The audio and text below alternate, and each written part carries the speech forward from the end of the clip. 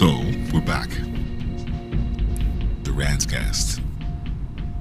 With your host, Metaphysician 7. So, as we approach the end of another chapter in the quote-unquote Book of Life,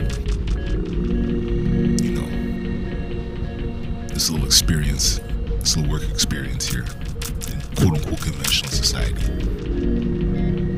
It's not totally done yet, but we're coming to the conclusion because this should start back in September. So we're coming to the conclusion. It's funny how time flies, right? When you get into a go mode,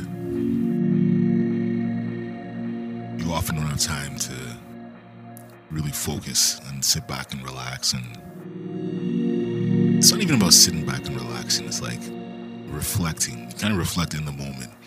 It'd be nice to kind of look back on this like in March. You know what I mean? And like, okay, what was learned here? Maybe I'm still in the midst of it, so I can't really be objective yet. So on that note, we're going to leave that topic alone. we're going to leave that topic alone. And now we're going to talk about something else, which is, how can I theme this? How can I title this? Or how can I articulate this? Sobriety being jeopardized by... Okay, forget about sobriety. No consumption of alcohol is the more suitable phrase here. So, no consumption of alcohol for bordering 3 years. It's a very interesting way to put it. Bordering 3 years. So, by January 1st, it would have been 3 years of no booze, no cigarettes.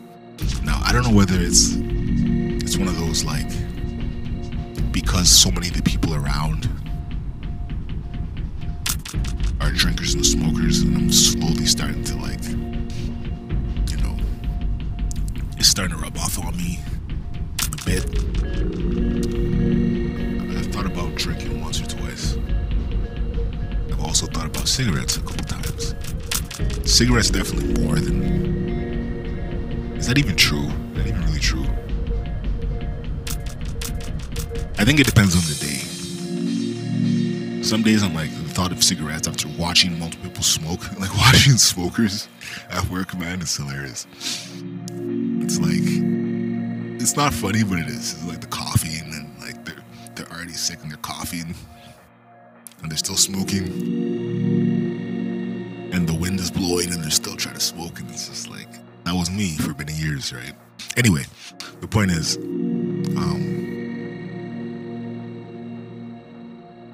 I think it's more of an altered state thing. It's like an altered state fantasy, so to speak. And I'm sure it's probably been brought on by a lot of this medication and shit. It's like, you know, it's like being medicated but not wanting to self-medicate. It's like it's the same shit. It's just there's a word in front of the medicate with hyphen, and self versus medicate. You know, legally versus illegally. I was reading some study about like how some of this shit that they sell that they market as ginkgo biloba or libido enhancing drugs is literally just Viagra. It's like it's like shit that's called Viagra. Oh man. So I bring that up just to say, like, and I've spoken about this probably back in September or August or October or maybe even July. One drug same as the next, depending, right? Depending on how you look at it. When I realized that Benadryl and Nitol are the same thing,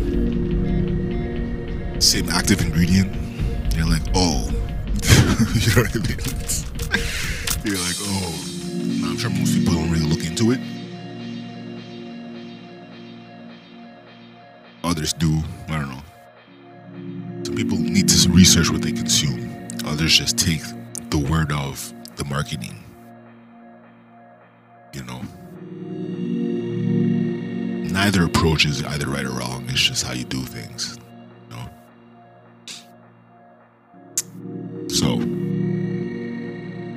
I'm going to end the recording now because, like I said in the last rant, the full effects of this Wellbutrin shit are starting to kick in right now, and I probably need to go eat another roasted potato, so something else is digesting there as well, rather than just pills. Jesus. All right, peace. And last but not least, I'm back. Last but not least, if you're trying to preserve your short-term memory, I had the worst memory lapses recently. I think I might have to save this for another rant. Yeah. Okay, I'll be back. Peace.